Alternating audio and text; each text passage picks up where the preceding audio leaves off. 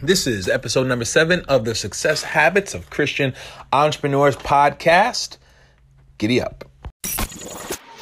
This podcast is for mature audiences. Listener discretion is advised. This is the Success Habits of Christian Entrepreneurs podcast, where we look at the habits and strategies of world-changing entrepreneurs to achieve real results. Today is about the power of you. Are you ready to go to the next level? Well, you're at the right spot. Finding solution to become the greatest. And now, here's your host, Mike Holmes.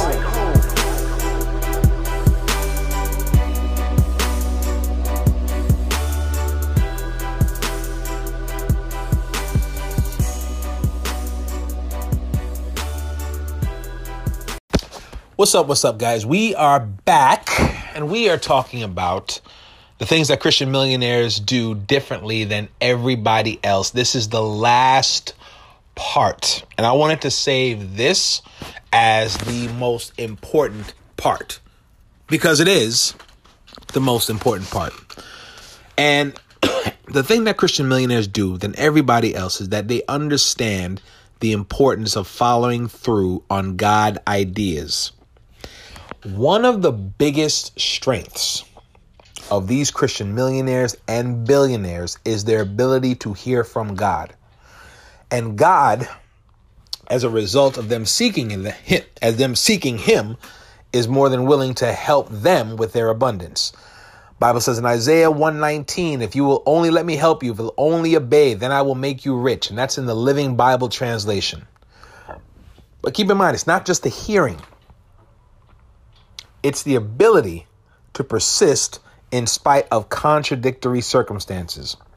So, for you Bible students, understand that when somebody gets a promise from God, immediately the enemy comes to steal that word. But what truly separates these Christian millionaires and billionaires from the rest of the pack is their ability to persist in spite of.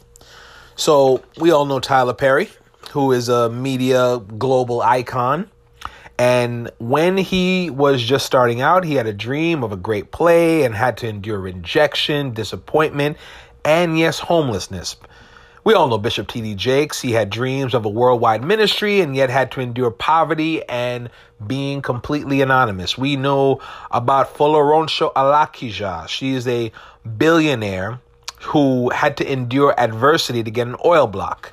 Now, an oil block is just simply a block of oil that she could then sell. She could use the proceeds from that oil block to sell to other companies or countries. And she got the oil block through extreme adversity.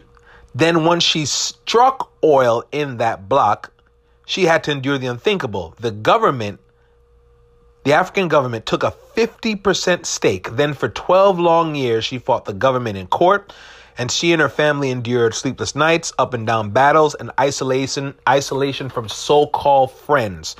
So Strive Masiyiwa is a billionaire, Christian billionaire, and in his country of Zimbabwe, he saw an opportunity for wireless telephones in his country of Zimbabwe. He had to fight a corrupt government for the right to start this company.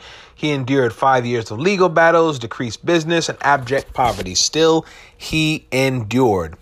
What I am basically telling you this, my friend, is that the first thing you want to do whenever you are seeking out or starting out is to seek God, because He is more than willing to help and show you what you need to do. But as you seek Him and as He gives you direction, do understand that you will have adversity that will come in between you and the promise that He has given you.